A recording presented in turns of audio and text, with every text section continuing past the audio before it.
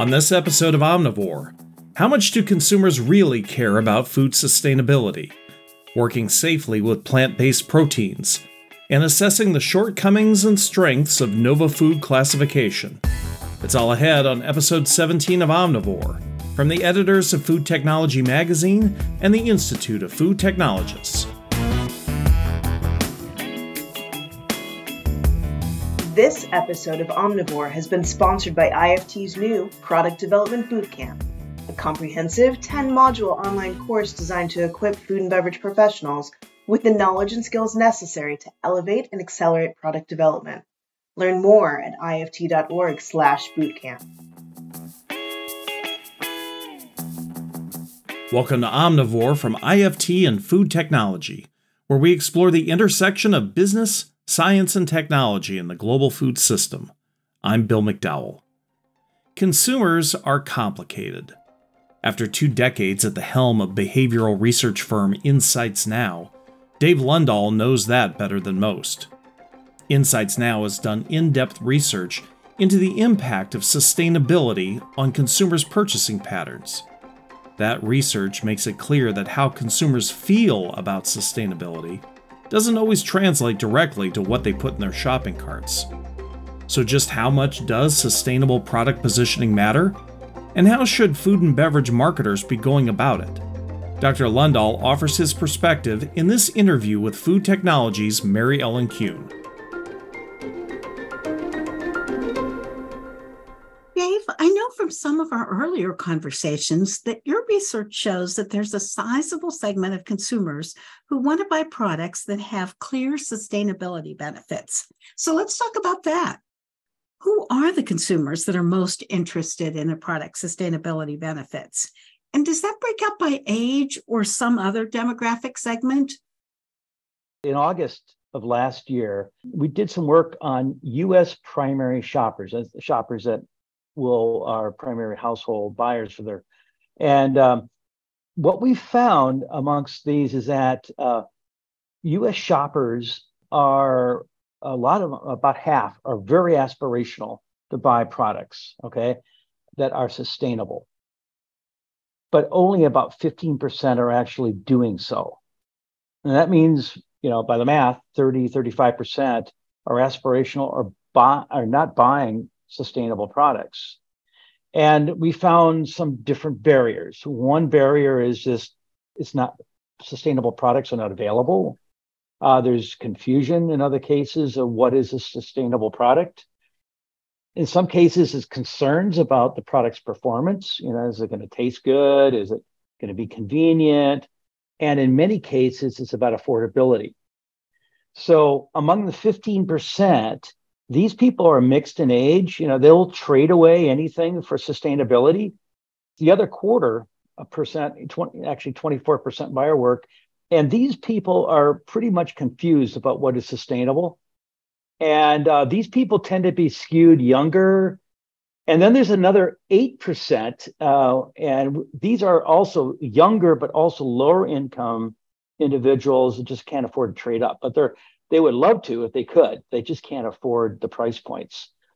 Well, switching gears a little bit, I read an article last week, and it posited that senior management in companies across the board were talking less about the impact of ESG goals on their organizations. Mm-hmm. And it really brought to mind that term that I learned from you in one of our conversations, greenhushing. So could you talk a little bit about food brands and the issue of greenhushing? What is it, and how worried should food companies be about it? So this reference that you made, senior management and food companies seem to be talking less about ESG and sustainability now than maybe 18 months ago or whatever. I think a lot of this is kind of a symptom of the short-sightedness that a lot of senior managers have had to take in the food industry. I mean, certainly, the financial aspects, from high inflation and how that's impacting their businesses, as well as consumers, is paramount. And, that is a key thing. So it has forced, I think, a lot of senior managers to be very focused on now and the things that are going to impact the bottom line this quarter or next quarter and into the next year. So it's really difficult to think through things longer term. And I think that's part of the issue here, because this idea of sustainability is a longer term issue, and it's a longer term trend with consumers as well. So by focusing on that, I think the senior managers need to try to look at, when they think about ESG or sustainability, a little longer term view. Now, when it comes to green hushing, that's an interesting thing, because it is this sort of, define it. What is it? It is this sort of holding back marketers in terms of being concerned that they're going to get called out for greenwashing. And so that some watchdogs are going to call them out and really create some issues for their brands and upset their marketing plans. I think also, this sort of short-sightedness in the industry is something that that marketers need to take also a little bit longer-term view. I think this idea of green hushing is a symptom, again, of not reading the tea leaves right, and perhaps needing to look at what are these trends that are going to be enduring. I think green hushing is going to become less and less.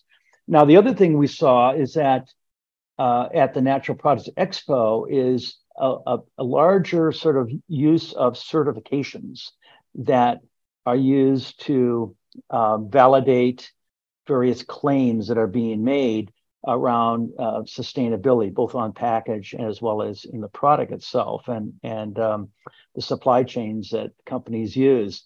And what we saw is a larger number of certifications, some certifications I've never seen before, that are hitting the market. I think that's going to help in the long run to help alleviate a lot of these green hushing concerns amongst marketers, because there'll be something that shoppers are going to look for as a way to validate that these claims are not just a bunch of greenwashing.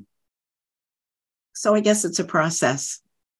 Yep, I think it's a process. So I think this is going to get worked out long term, and we're still in the early stages of a shift in a lot of the food product development towards a more sustainable future.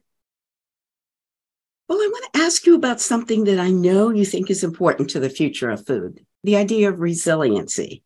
What exactly does that mean in terms of food companies and food brands, and why is it so important? Right. Yeah, resilience is more about having the capacity or perhaps the ability to adapt to climate change. And I think that you can look at resiliency with regard to businesses, and you can look at resiliency regarding food systems. And they all are intertwined, of course, because there's a lot of elements of sustainability that are impacting businesses from the agricultural side. For instance, companies could look to, as a part of resiliency, to having different and more drought-tolerant crops that they use, or having food systems that are more resilient, like your supply chains, making sure you have alternative suppliers that you can utilize, and so on, reducing food waste, manufacturing resiliencies, low water or low energy use, or packaging that uses less plastic. And I think that you could also think about resiliency in terms of consumers and how consumers are, changing, and how do you respond to that consumer change? So I really liked your article that you had in May, the May issue of Food Technology, where you highlighted a number of companies. I think you and I talked about this last time we chatted. A number of companies that are able to create a business plan that is able to not only drive some success, and so as a for-profit company, but also being able to do it in ways that reduces carbon gases that are causing changes to climate. So I think that's a really important element. And one of the companies that you highlighted was Neutral Foods. And they're going right to these dairy farmers and providing services to help them be more climate smart. And I'm seeing more and more of this use of this word climate smart that is being used as a way to achieve resiliency. So we could be headed towards a whole brave new world of products that are factoring in things like being climate smart. Yeah, I think that's exactly.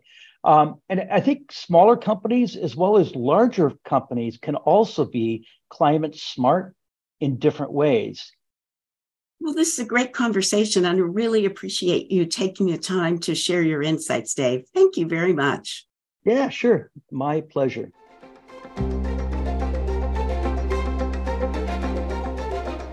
Dave Lundahl is founder and CEO of behavioral research firm Insights Now. Learn more about his approach sifting through the ins and outs of consumer behavior and what it means for product developers in the August issue of Food Technology. We'll be back with more Omnivore in a moment, but first, this word from our sponsor.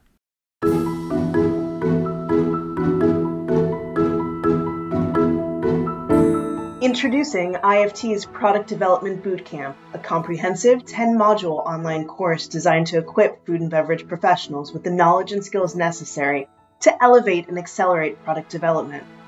Whether you're new to product development or need a refresh on the basics, IFT's Product Development Bootcamp offers a wealth of valuable insights, practical strategies, and real-world examples to take your product development to the next level. Learn more at ift.org/bootcamp. Welcome back to Omnivore. I'm Bill McDowell.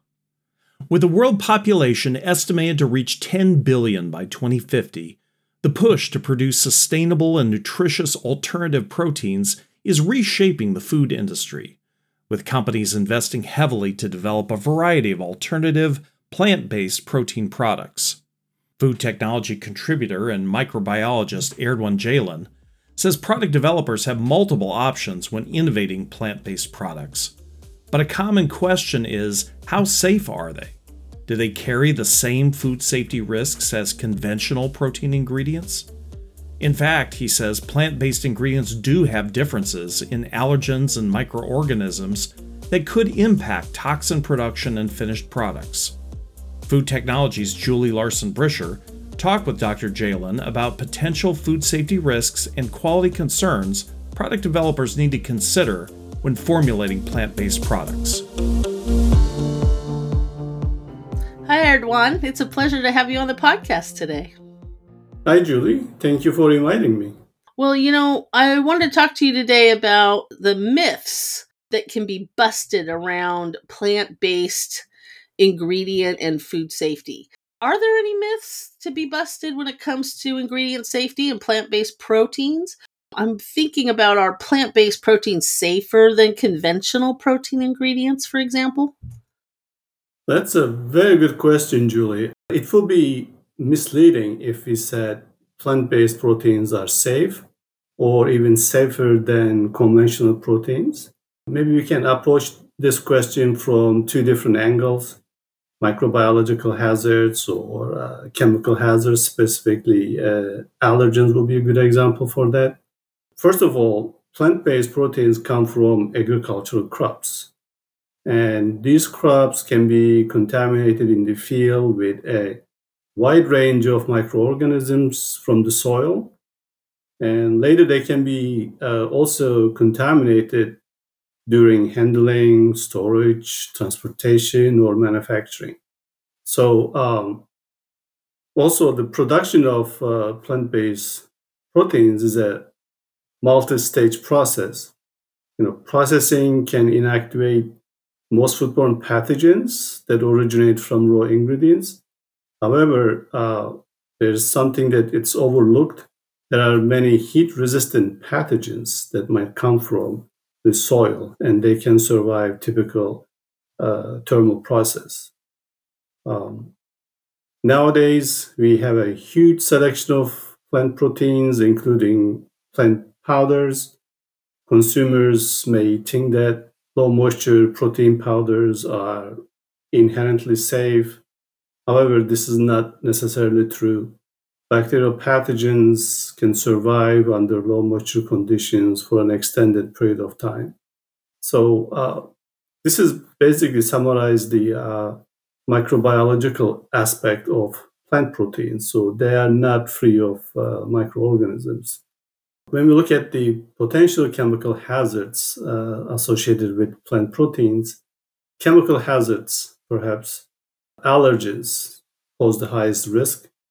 Most plant-based protein substitutes contain at least one major food allergen, such as soy and wheat, and they are very highly concentrated. As processed foods, plant-based substitutes may contain many other ingredients with various allergens. As a result, consumers may consume much higher doses of allergens and multiple allergens at the same time. Let's dive into that a little bit deeper. Like, what are some of the specific micro hazards, when you're formulating with plant-based proteins? Yeah, several challenges are associated with the microbiological risk of plant proteins. As mentioned earlier, um, when we look at the microbiological hazards, we need to start with the soil. There are some microorganisms from the soil that are not commonly found in animal-based meats. And these microorganisms can be carried over to finished products. Second, we need to define other microbiological hazards that can be introduced to the product. And these will be typical microorganisms that cause post-process contamination in any food processing facility. And also, when we look at plant-based proteins, we can perhaps divide them into two major categories. One will be high moisture product group, the other one will be low moisture powder products. And I think we need to look at them separately in terms of their safety aspects. If you look at the high moisture plant proteins, we know that they have high moisture and they have a high amount of protein naturally and a near neutral pH or acidity. And this makes them very susceptible to microbiological growth and eventually toxin production if there's any microorganism that can produce toxin. Like any other food products, foodborne pathogens such as Salmonella, E. coli, Listeria may be introduced into these products as well because of contaminated ingredients or if they are processed in a poor hygienic processing facility. Therefore, we suggest that, like animal meats, plant-based products such as sausages and burgers should be cooked to a minimum of 160-degree internal temperature before consumption. In addition to that, heat-resistant pathogens, namely Clostridia and Bacilli, can survive all these height treatments, and especially in high moisture products. And if they are vacuum packaged, Clostridia can easily grow and produce toxin. Therefore, temperature control becomes very, very critical for this type of products. And the second category will be the powdered products.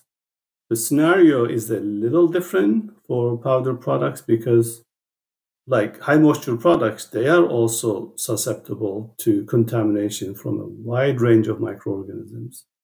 Although microorganisms cannot grow in powders due to low moisture, they can survive for months, even years. And low infective dose pathogens such as Salmonella and Listeria can easily pose a health risk at low numbers. Therefore, these pathogens must not be present in the products at any level prior to consumption. As you know, if you look at the news, we have many examples of outbreaks associated with these pathogens in low moisture products. So earlier, Erdogan, you talked about other risks in addition to the microbiological ones for these plant-based proteins. So what would you say are some of the other food safety watchouts or considerations you'd like to share with product developers in terms of other hazards to watch out for? Yeah, absolutely. First of all, plant proteins are so-called ultra-processed products, right? They go through many stages, and they may contain many ingredients as well in the final form. So these ingredients are added to achieve meat-like attributes, and some others added to increase the nutritional quality. But these ingredients come with a price. So if we talk about allergens in the US, 9 major food allergens are listed on the label. However, over 160 foods have been identified as potential food allergens for sensitive individuals. And if we just quickly take a look at how these plant-based protein substitutes are made, we know that they contain highly concentrated plant proteins, such as 90% soy protein isolate. In addition to that major protein, the addition of other ingredients may introduce new allergens that are not commonly found in animal-based meats. This means that they might contain higher doses of allergens and multiple sources of potential allergens if they're consumed. And it is recommended that consumers with known allergies read the ingredient list really carefully and make sure that they are aware of the source of the plant proteins. And in addition to that, some plant-based substitutes may contain relatively high amounts of salts and saturated fat. And as you know, elevated levels of these ingredients in the diet can increase the risk of high blood pressure and cardiovascular disease. The other phenomena that we often talk about is the gut microbiome. If you look at the plant-based diet alone, it appears to promote the development of healthy gut microbiomes. However, if we look at the plant-based protein substitutes, it's difficult to say the same thing because they may affect gut microbiomes because plant proteins are highly processed and they lack some of the beneficial nutritional components found in the natural form. Also, the presence of anti-nutrients and some of the functional ingredients may cause gastrointestinal inflammation, and they might alter gut function. So researchers show that occasional replacement of animal meat with plant-based proteins doesn't really cause any negative changes in the gut microbiome. But I think we need more research studies to understand the long-term effects of consuming plant-based meat substitutes. Thanks, Erdogan, for busting some of those myths and giving us some useful watchouts today. I hope that we'll be able to see each other again. Absolutely. It has been a great pleasure, Julie, and thank you for having me again. Erdogan Ceylan is Director of Scientific Affairs with Marion Nutrisciences and Chair of IFT's Refrigerated and Frozen Foods Division. You can read more about food safety and quality of plant-based ingredients in the August issue of Food Technology.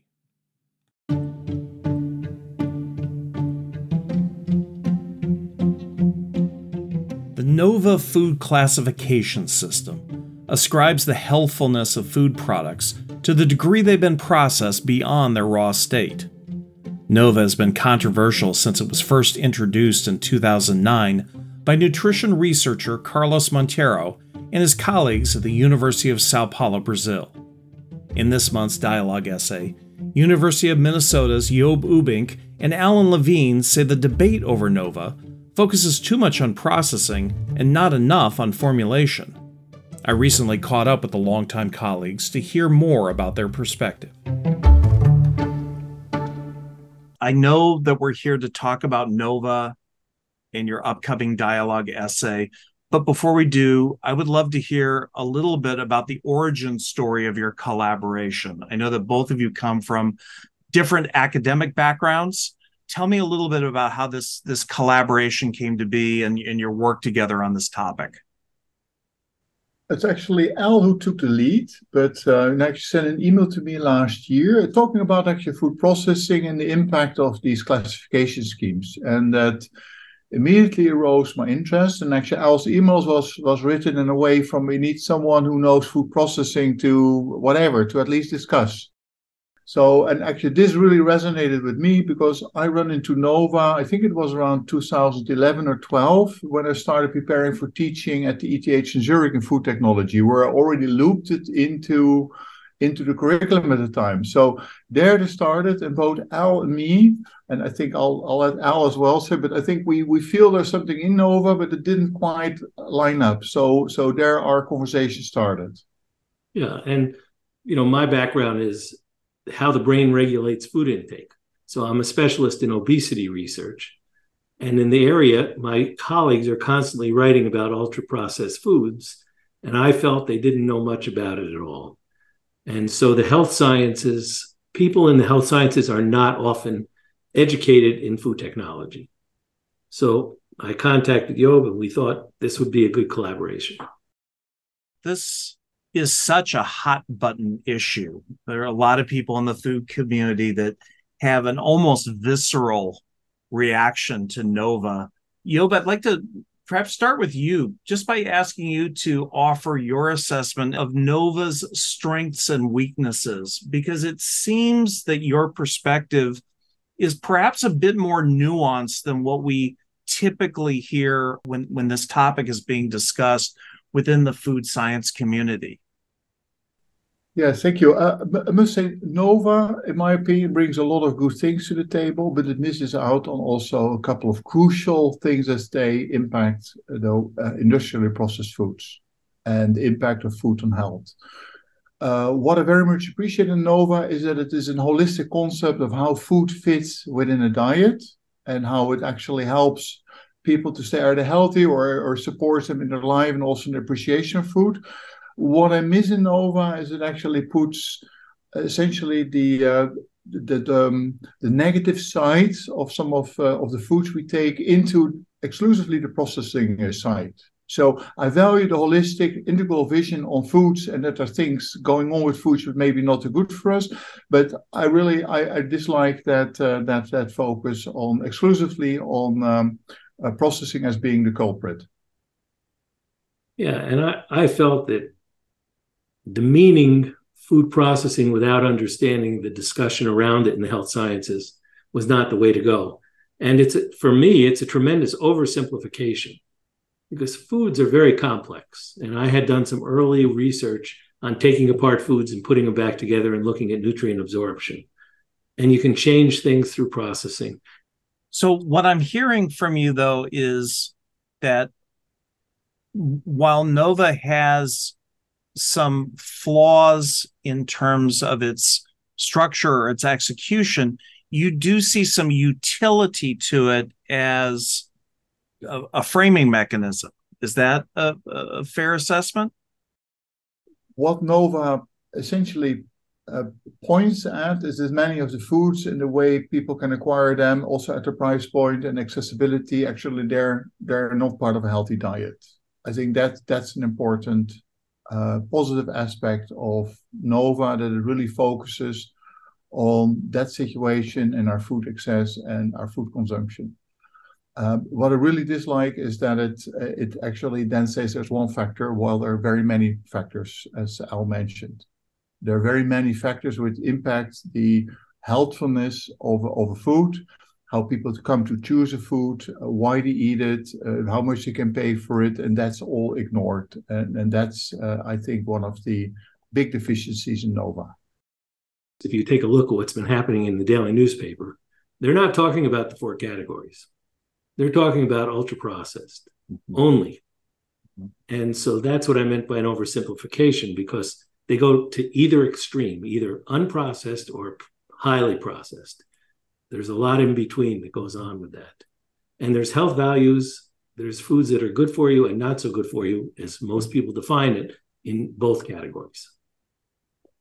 And Alan, there are a lot of competing ideas floating around about the impact of processing or ultra processing on nutrition that go beyond just the question of craveability. I'm based on your background, what's your assessment of the link between processing and nutrition? Well, one of the things that people are worried about is overconsumption because of the obesity epidemic. So you make foods highly palatable. And, we've asked the food industry to make our foods safe, cheap, and taste good, right? So they did a very good job at making it taste good. And so the overconsumption is a characteristic that most people are concerned with, and there are daily discussions around that. But the other point is that some of the foods that are in there are very high in sodium, high in sugar, and getting into the extremes on those is not a recommendation that most nutritionists or health or physicians would make. So I think that's where the discussion winds up, is in that category. And the other thing is some people are starting to focus on food additives. They're starting to say those substances that are added not only make it palatable, but they could cause cancer and other things. And there's very limited data on that. Is the focus on processing or the degree of processing almost becoming a distraction around a bigger discussion around formulation? It seemed to be that was a central tenet of your essay, that we really should be having a deeper discussion about, what's actually going into these processed foods. I think you're right there. Processing definitely can have a positive or negative aspect on the nutritional quality of foods and ingredients. But the processing is now essentially, if you say something is processed, it's synonymous with it's bad for you. And there, I totally disagree. It's really, as you say, it's largely the formulation which determines if a food fits in a healthy diet or not, rather than overall putting everything together on the processing. Yeah, and I don't think people are distinguishing that whole characteristic of the ultra processed. They use the word ultra processed, but it's ultra formulated. So you have to discuss the recipe as well as the process by which the recipe is made. But if you take a look at the daily media, when they say ultra processed, they mean to include the formulation as well. They're not distinguishing it. Do you see any progress in the dialogue between the food science community and the health and nutrition community? And what needs to be done to make this better? I think it needs to, if you want to have a dialogue, it needs to come from both sides. And if you want to actually be able to come from your both sides, you need to have at least some kind of basic understanding what happens on the other side. So what Al already mentioned, nutritional insights have progressed, but they do so very slowly because, one study is basically no study. You need to really accumulate evidence on certain components, ingredients, foods in your diet over decades to see if they have, what type of impact they have. Food industry operates way quicker. So I think there's a disconnect there. So I think there should be the appreciation of how nutrition research and medical research progress versus how the food industry can develop and launch products. Also there, very often medical researchers, they announce the findings, say, wow, we have something here, or at least that's brought out in the press as this is really important, even though those may be only a building block, maybe an important building block, but one of the building blocks we need to put in place. On the other hand, it's also that lack of understanding of processing is really making that conversation very difficult, also with the food science community. And what you see is that everything is heaped together. Yeah, I would also comment, there's sort of a political nature to this as well. So one of the things that happens is the people in the health science community see the people in the nutrition and food science community defending the food industry. And they're saying, look, these guys are making a ton of money on all this special food they make that makes us overconsume. And so they immediately are negative about it. We definitely have to look at the future of our food systems, and we need to engage also in the industry in a different manner. We should also really put that, essentially, that well-being over food also very central in our reflections in how we develop products. But this should be really a process in which all the sides engage. And I think there are a lot of opportunities to also recognize the importance of processing for our food system, for our health, for our whole society, and actually creating that affordable and safe and appealing food for everyone. Job Ubink is head of the Department of Food Science and Nutrition at the University of Minnesota and a member of IFT's Food Chemistry Division. Alan Levine is a past vice president of research at Minnesota and professor emeritus of food science and nutrition. You can read their dialogue essay about NOVA's strengths and shortcomings in the August issue of Food Technology.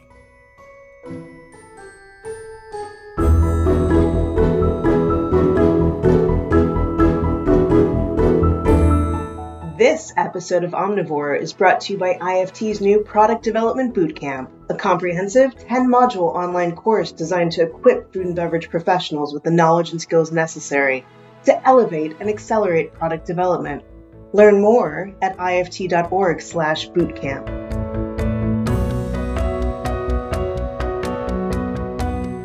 And that wraps up this episode of Omnivore. Thanks again to all our guests and my colleagues at Food Technology. Omnivore is produced and distributed by the Institute of Food Technologists. If you enjoyed today's show and want to learn more about Food Technology Magazine or how to join the conversation by becoming an IFT member, visit ift.org/membership. For more in-depth discussion about innovation in the science of food, check out IFT's other podcast, Side Dish, on the News and Publications page of ift.org. If you have comments or suggestions for future shows, just send us an email. The address is editors@ift.org. For the entire team at Food Technology and IFT, I'm Bill McDowell. Thanks for listening, and join us again for our next episode. This is Omnivore.